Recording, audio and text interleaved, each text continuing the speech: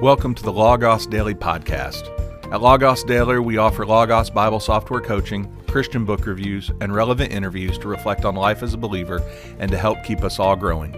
For more information about our coaching services or anything that Logos Daily has to offer, please go to our website at logos-daily.com. That's logos-daily.com. Enjoy the show. Welcome to the Logos Daily Podcast. At Logos Daily, we offer Logos Bible software coaching, Christian book reviews, and relevant interviews to reflect on life as a believer and to help keep us all growing. For more information about our coaching services or anything that Logos Daily has to offer, please go to our website at logos-daily.com. That's logos-daily.com. Enjoy the show. Hello, welcome to the next episode of our Brave Daily interview. My name is Ryland Brown. I'm the Director of Production for Brave Daily, and I've got a special guest with me today. I've got Mark Ward. I am so excited to talk to him. He is a fascinating individual. If you've been connected to the Faith Life or Logos ecosystem, surely you recognize his name. I listen to his podcast, the Bible Study Magazine podcast, regularly, which I recommend to everyone. It's fascinating. Mark, welcome to, we do this, I don't know if to call it a podcast or a video series because we do both, but welcome to whatever we're doing. I'm glad to be here wherever I am. And now, so for those who don't know you, can you share kind of about who you are, your work, some personal details, family life, those sorts of things?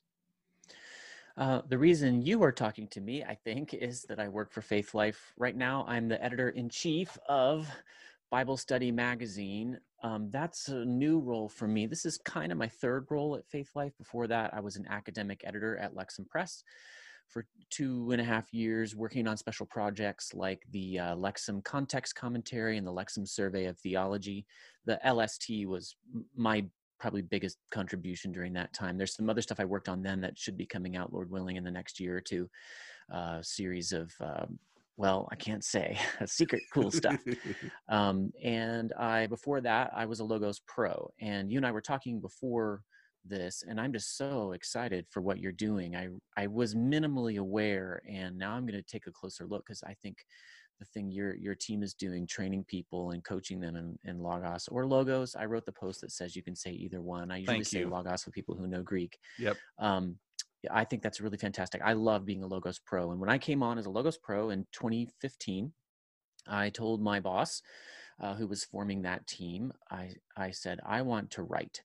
And praise God, he's like, I'm going to make a way for you. There was no kind of established process for this. But that's what I did. And I ended up writing about 200 different articles for the Logos blog and for Bible Study Magazine and for various things. And some of that helped me get into authorize the use and misuse of the King James Bible for Lexham Press. Before I came on as an editor there, they accepted that book. And then Bob was like, let's turn it into a documentary. You've already done the work, so let's do it. So that was extremely fun.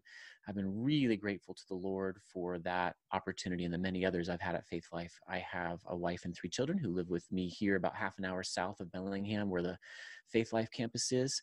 I have my BA, MA, and PhD from Bob Jones University in Greenville, South Carolina. And before I came to Faith Life, I was a Bible curriculum author on the secondary, the high school level for BJU Press. And I still do a little freelance work for them because I really care about their mission. Oh, that's awesome. And you're also the owner of the website byfaithweunderstand.com, which has some great articles. You are a prolific author. I don't know how you have time to sleep. And then for those of you who have not read Dr. Ward's work, it's winsome. There are several, I've read the authorized, the King James book, and there were several times that I was almost laughing because it was just, in fact, I want to read you my favorite quote from the book. The bylaws of Christian publishing require at least one chapter in each Christian book to begin with the C.S. Lewis quote. And when I read that, I thought that this is my guy. But you take things that can kind of be contentious in some Christian circles and really make them accessible to the average person. So I appreciate your work. Oh, thank you. That's exactly what I prayed for. And my wife is sitting in the other room over there as our kids are up for rest time. And You got to thank her because she's been a massive help to me. She herself has a seminary degree, and I read the book to her, while I was working on it, and she really pushed me in some key places to be gracious. And I think it finally clicked. And I'm really overjoyed to say I've heard from a lot of gracious opponents. And I didn't know to expect that, but I found that not only does a soft answer turn away wrath, to quote the King James, Yes. but it actually invites discussion and creates friends. So that's another part of my life's journey that I just rejoice in what the Lord has done for me and hopefully for the church. Oh, that's great. And you're exactly right. Your work is balanced because you talk about what goes away when we lose or what we lose if the King James goes away. But you also talk about what we gain with other translations. So we're going to put links to your books on the description, wherever you're listening or watching, both Logos and Amazon copies. And I encourage you to go get it. And you had said, whether it's Logos or Logos, I was told you never make fun of someone who mispronounces a word because it means they've read it somewhere. And so we're just glad they're reading That's is a great what we're point. doing. So yeah, my eldest child is 10, and he's kind of your classic homeschooler. And we got him a Kindle when he was like 8. And so that sort of thing happens all the time. And I feel exactly the way you do. Well, I want to talk about several things today. Your latest book, the Bible in general, and Logos Bible Software. And let's start with your latest book, Bibliology for Beginners. What does the Bible say about the Bible? I read it earlier. Great book. For those who aren't familiar with bibliology, what is that? Because, it's kind of a big word. It's one of those, maybe a dollar word, as we might say. Yeah, well, there are the classic loci, areas of systematic theology. Pneumatology is the doctrine of the Spirit. Ecclesiology is the doctrine of the church. Christology is the doctrine of Christ. Theology proper, the doctrine of God. And bibliology is the conventional term. I don't know how long it goes back in time. It doesn't sound to me like something that's existed for much longer than maybe the 19th century. I don't know. But it's the doctrine of Scripture, the doctrine of the Bible. And I have found that my work and my calling to focus on translation, especially because I come out of King James only circles. That's what I was raised in, especially in my high school years. That turned my focus to bibliology more generally. I saw that there are doctrinal issues that come up when you debate Bible translation. And so I needed to dig into textual criticism and into canon and certainly into inerrancy and clarity and sufficiency, necessity, all the really long-term discussions about the Bible.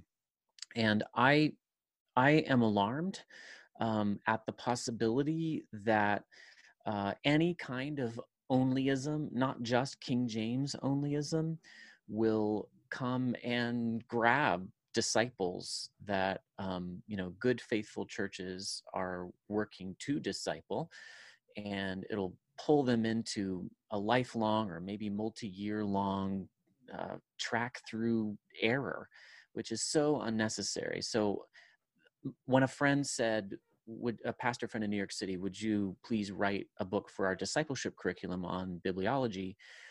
I saw an opportunity to put down some of my work on this and especially give a little more focus than I've seen elsewhere in inoculating new believers against any kind of onlyism, King James onlyism or ESV onlyism or NIV onlyism or whatever. No, that's so helpful. And in your book, you argue that the Bible itself calls for Bible translation, which I thought that was an interesting thing to think about. But what do you mean by that? And let me put some context on it of someone like me. I'll just use me as an example where I use the NASB, great translation. They're coming out with the 2020. I'm happy with the 1995. Why do we need updated Bible versions in different languages that are somewhat modern? And as a follow-up question, how often should that take place? Okay, I think I got 3 questions there. Let me Yes. see if I can keep those in mind. All right. I do the same thing to my interviewees. I get so interested in what they have to say that I ask them 3 or 4 questions at a time. Okay, first question: why do we need? Where does the Bible say that we need to translate the Yeah. Bible? And I want to acknowledge that nowhere does it say quite that clearly, "Thou shalt translate the Bible," and there's no version of Scripture which has a verse that the one you use doesn't have that says this, but throughout time, Christians have taken the Great Commission of Matthew 28, disciple the nations, teaching them to observe everything that I have commanded you, as necessitating, if not, at least implying the necessity of Bible translation. And I think the value of Bible translation into the vernacular languages that people can actually speak has demonstrated itself over and over again. And, that's true even though there are cultish groups that appeal to Bible verses too. And even though, yeah, every time you put out a vernacular Bible translation, you have tons of people disagreeing about what the Bible means. You spread out the magisterium, as it were, that the Catholic Church has into the priesthood of all believers. That creates problems. But the Christian Church, the Orthodox Christian Church, over time has come to see that the value of teaching people to observe everything Jesus has commanded by handing them a Bible translation that they can actually study on their own far exceeds the dangers that do, yes, come along with it because we're in a fallen world. 1 Corinthians 14 is a passage I've also spent a good bit of time in. It says that edification requires intelligibility, and though Paul applies that principle to the speaking of tongues and the translation of tongues in church, I've argued that passage really just puts a stamp on the commonsensical notion that if you're going to bother to translate something, you might as well translate it into the language that people actually speak and write. Okay, why do we need multiple translations, or why do we need the ones that we have? What I like to say is that the major evangelical English Bible translations we have, and I'll list a number of them. I'm probably going to forget one, but kind of going from the more formal to the more functional, the more literal to the more dynamic. Some people say, you've got your Lexham English Bible, got to put that one in there. The New American Standard Bible. You've got your King James and your ESV. You've got your CSB, Christian Standard Bible, your NIV, your NLT, and I put the message out there. It's on the paraphrastic end of the spectrum. I still see some uses for it. Wouldn't call it a Bible translation, although it includes a lot of Bible translation. Mm-hmm. What I like to say is that those major evangelical translations have staked out usefully different spots on the spectrum from formal or literal to functional or dynamic. How often should they be translated or revised? I've suggested that we go for something like every 50 years.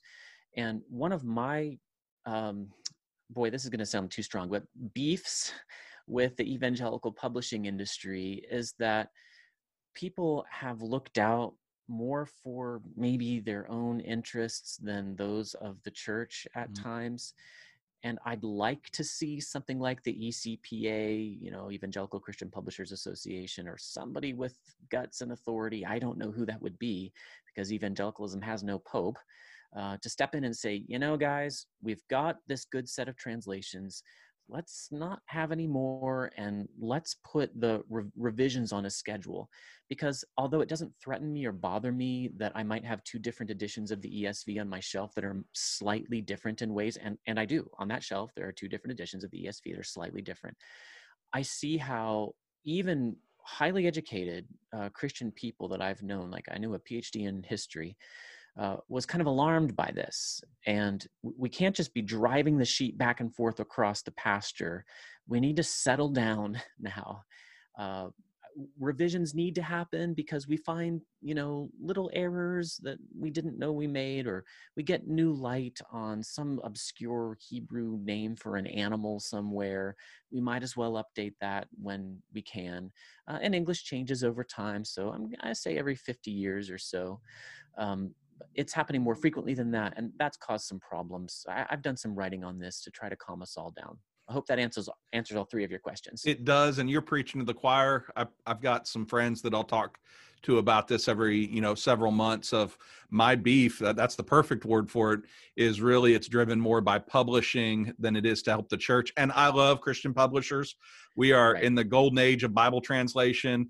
I can count, but I've not counted the amount of Bible translations I own. But I agree wholeheartedly. And you address some of that in your the misused verse, the King James Bible book that you've written.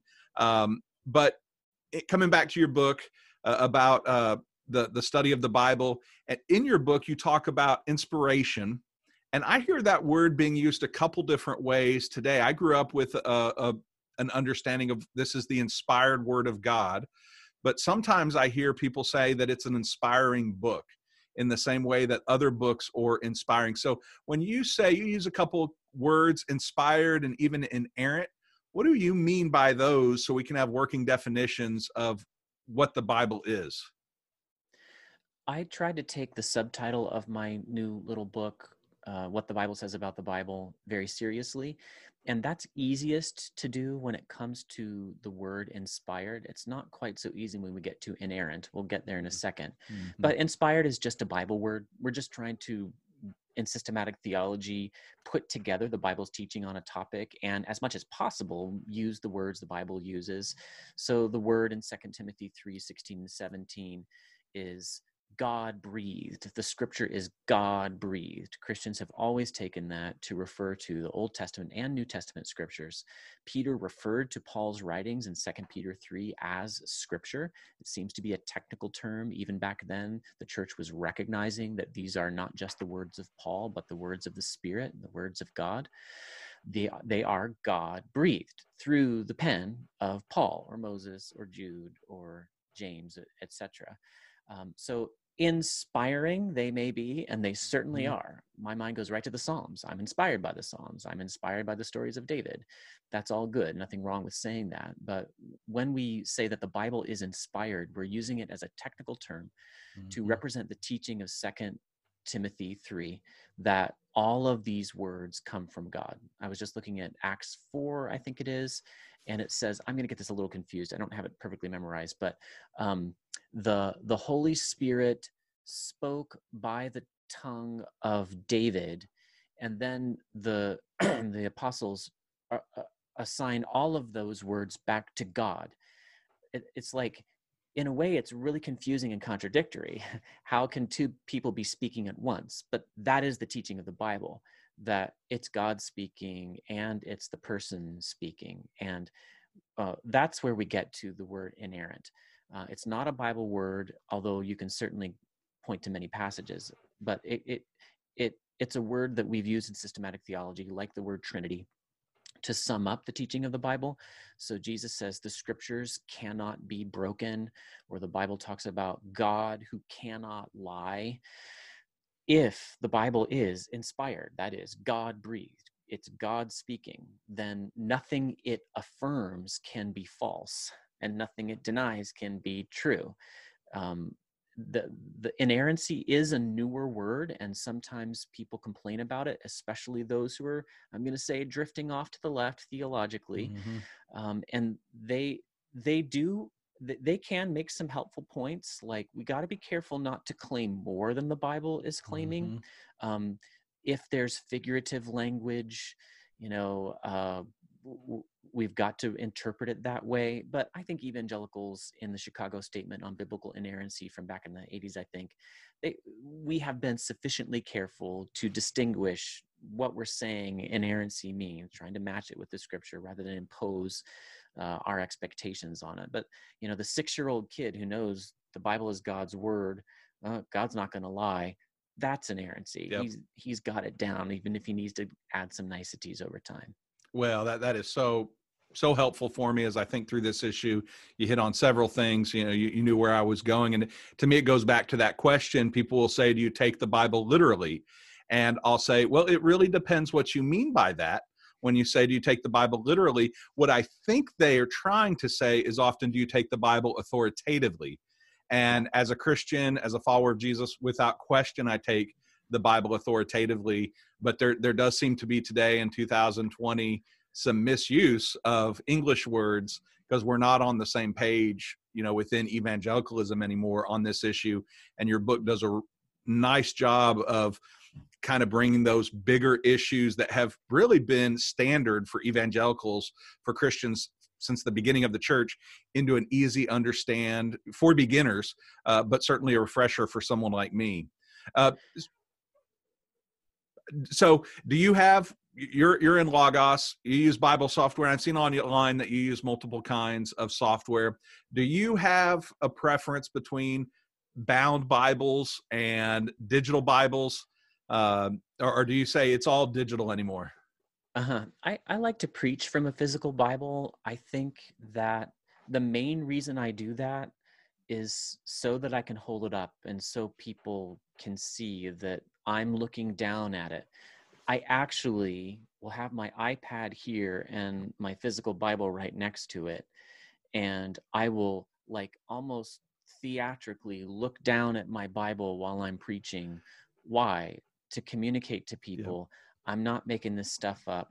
I'm wanting them to put their heads down and look down at the Bible passage. I'm not going to complain if people bring digital Bibles. How could I? Because I work for Faith Life, Logos Bible Software. And when I'm in church and I have little kids, 10, 9, and 6 now, they're getting older. It's easier now, but especially when my littlest one was really little, it was all I could do to have my Bible on my phone and have him on my lap. And in my personal life, I am using digital Bibles almost exclusively. Recently, in the last couple of years, I've been listening to the Bible a lot. I love the TNIV, the Bible Experience. It's really, really well done. I'm listening to a New King James audio Bible now. I'll probably go on to the CSB after that. But I find that if I'm reading a paper Bible, I get a little frustrated because I can't really quickly get to the Greek and Hebrew. I can't just whip around like I can in Logos and other Bible software. So yeah, I'm mostly digital. I'm the same way. I do give the people at our church a hard time for bringing, I want a bound copy. And I tell them, your kids aren't going to want your iPad. They might now, but they will want the Bible that you used. And so there's something to it. So let's talk Logos Bible software. How you've mentioned it, you work for Faith Life. How do you use it in your personal life? I think all of us who aren't part of the Faith Life workforce are wondering, how do Faith Life and Logos employees actually use the software? Well, they do give us an upgrade to the latest edition every time we put one out. And that means I also get the books for the package that I'm at. I'm not sure if they want me to say what package I get. I don't get, just automatically the huge ones, collectors of portfolio or anything. But I spent $3,000+ before I ever came to the company. I don't know where I got that money as a poor graduate student. But I spent it on Logos and I was very happy. That's one of the reasons I came.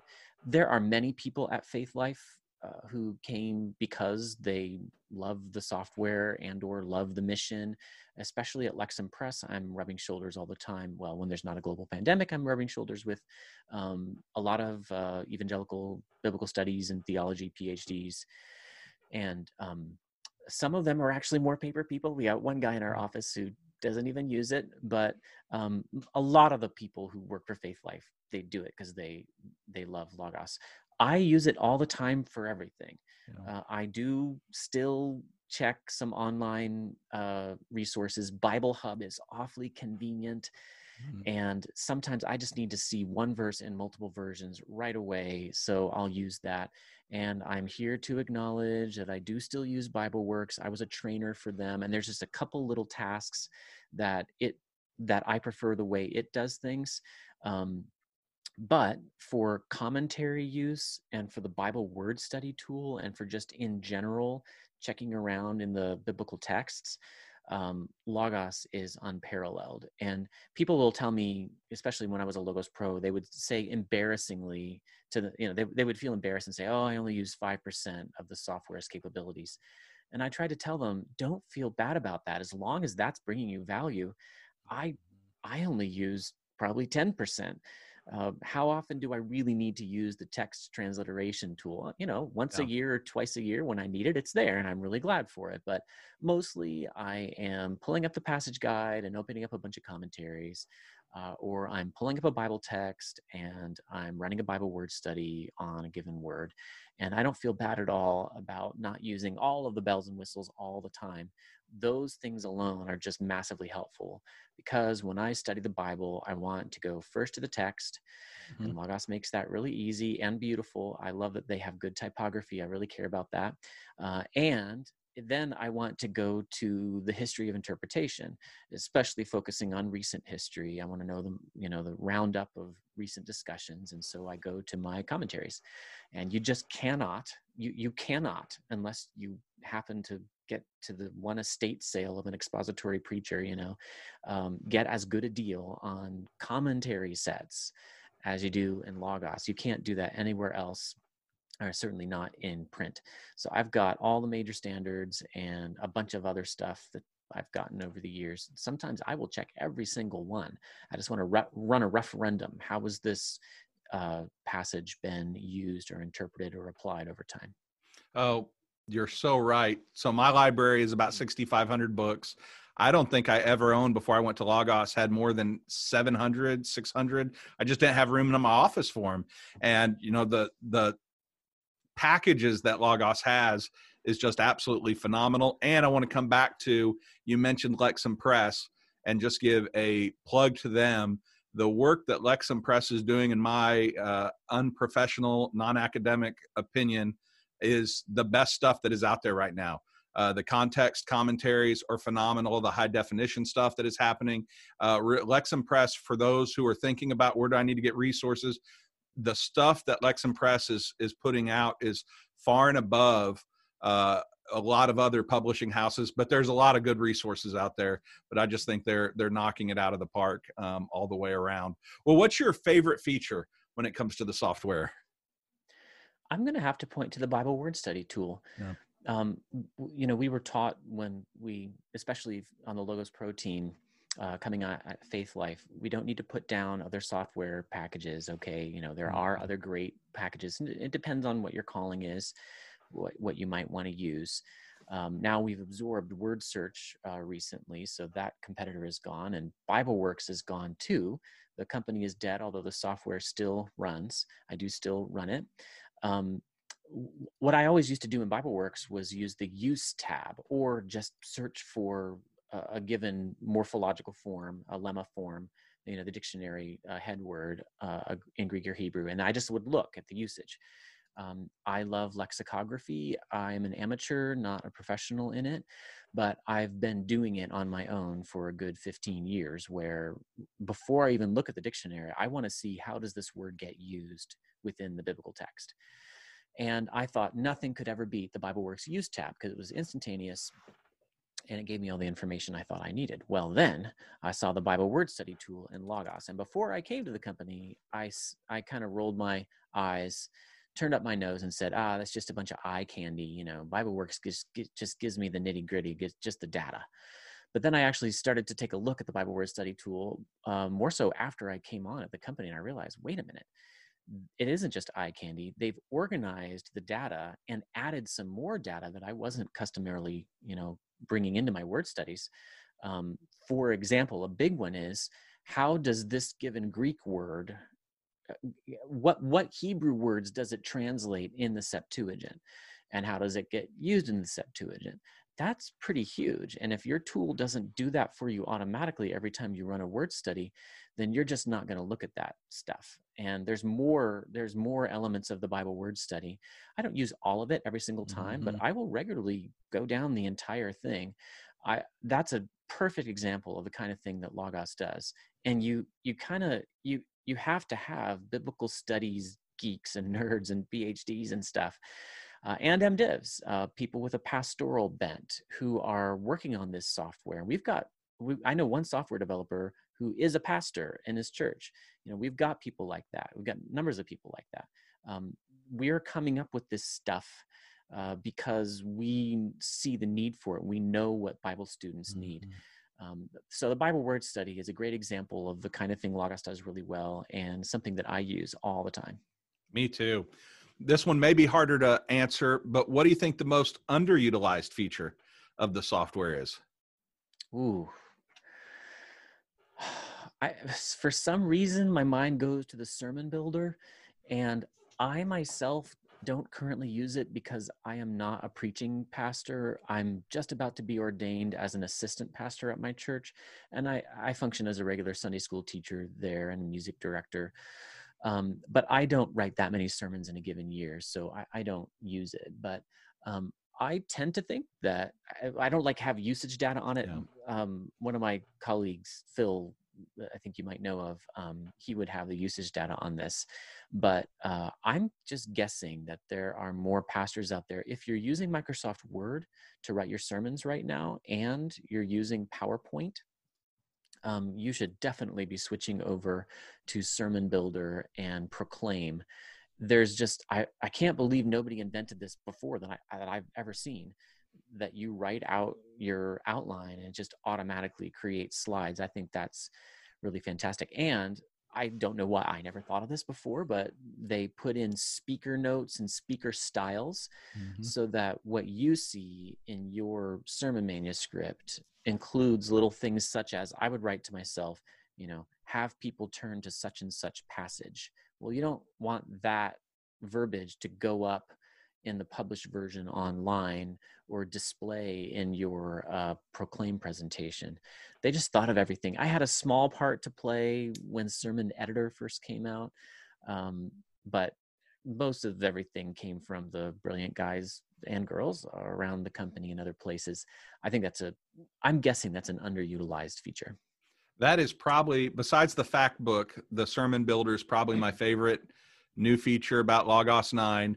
In fact, anybody who does interviews, I'm using the preaching mode on my interview questions because it does the time for me up at the top. And so I have loved that feature on my iPad. Anybody, what you said, Mark, is exactly right. Anybody who's using Word and PowerPoint needs to check out Logos 9. And then finally, everybody has their list for the end of the year of their favorites. And I'm always interested to know, especially by someone who's so accomplished, what books have you read in 2020 that have stuck out to you that said, these are going to be helpful? And that may be hard. I would need to look on Goodreads. I've been religiously using Goodreads for many years now. And let me just go right to my shelves and try not to take too long with this. I try to read about a book a week during every year. And I'm just going to look down. Lawrence Principe, Science and Religion from the Great Courses. I don't think he's any kind of Christian, but that was really, really helpful. Dynasty, The Rise and, no, not that one. Dominion, How the Christian Revolution Remade the World by Tom Holland. Tim Keller wrote about that at the Gospel Coalition, and you want to read Keller's article before you read the book, but he really makes a profound point. Also, I believe, at least I know he grew up Anglican, lost his faith. I sort of got a hint somewhere that he might have regained his faith. I'm not sure, but it's a masterful and massive book going through history, showing the influence of Christianity. Bavinck, A Critical Biography by James Eglinton was really helpful. Breaking Bread with the Dead by Alan Jacobs. He's one of my very favorite writers. I read 2 volumes of Taylor Branch's History of the Civil Rights Movement, and I felt like I needed to go to someone who was doing responsible reportage more so than analysis and critique and evaluation. And he did. I was extremely impressed with his work. I read Pillar of Fire and Parting the Waters. I love Ross Douthat. I read his book, The Decadent Society. You shouldn't have asked me this question. I read, I love Stanley Fish, and I'm one of the very few redheaded evangelicals who love him so much. But he really helps me think analytically. And his book, Winning Arguments, I read that for the second time. I guess I'll probably stop there. I could go on. I read the Harry Potter series. Again, second time. Love the friendships there. The Story of Hebrew by Lewis Glenert. Oh, I really wanted to read that because it was about the rise of modern Hebrew, and it was everything it was supposed to be. It was really amazing. I'll stop there. Wow. Wonderful selection. Some ones I'm not familiar with, so I'll check those out. Mark, thank you so much for spending time with us today, and you've been an absolute joy and pleasure to interview. Thank you so much for having me. I love to hear people who show their evident love for the work that we do at Faith Life, because our mission is to use technology to equip the church to grow in the light of the Bible. And we really do take it seriously. It's not just marketing verbiage. We actually care about this, and I most certainly do. So thank you so much for the warmth that you've shown toward the work that we do. Our pleasure. And for anybody listening, if you need help with Logos Bible software coaching, or maybe how to pick out a package, what might be the best way to get into the software, there's so many options.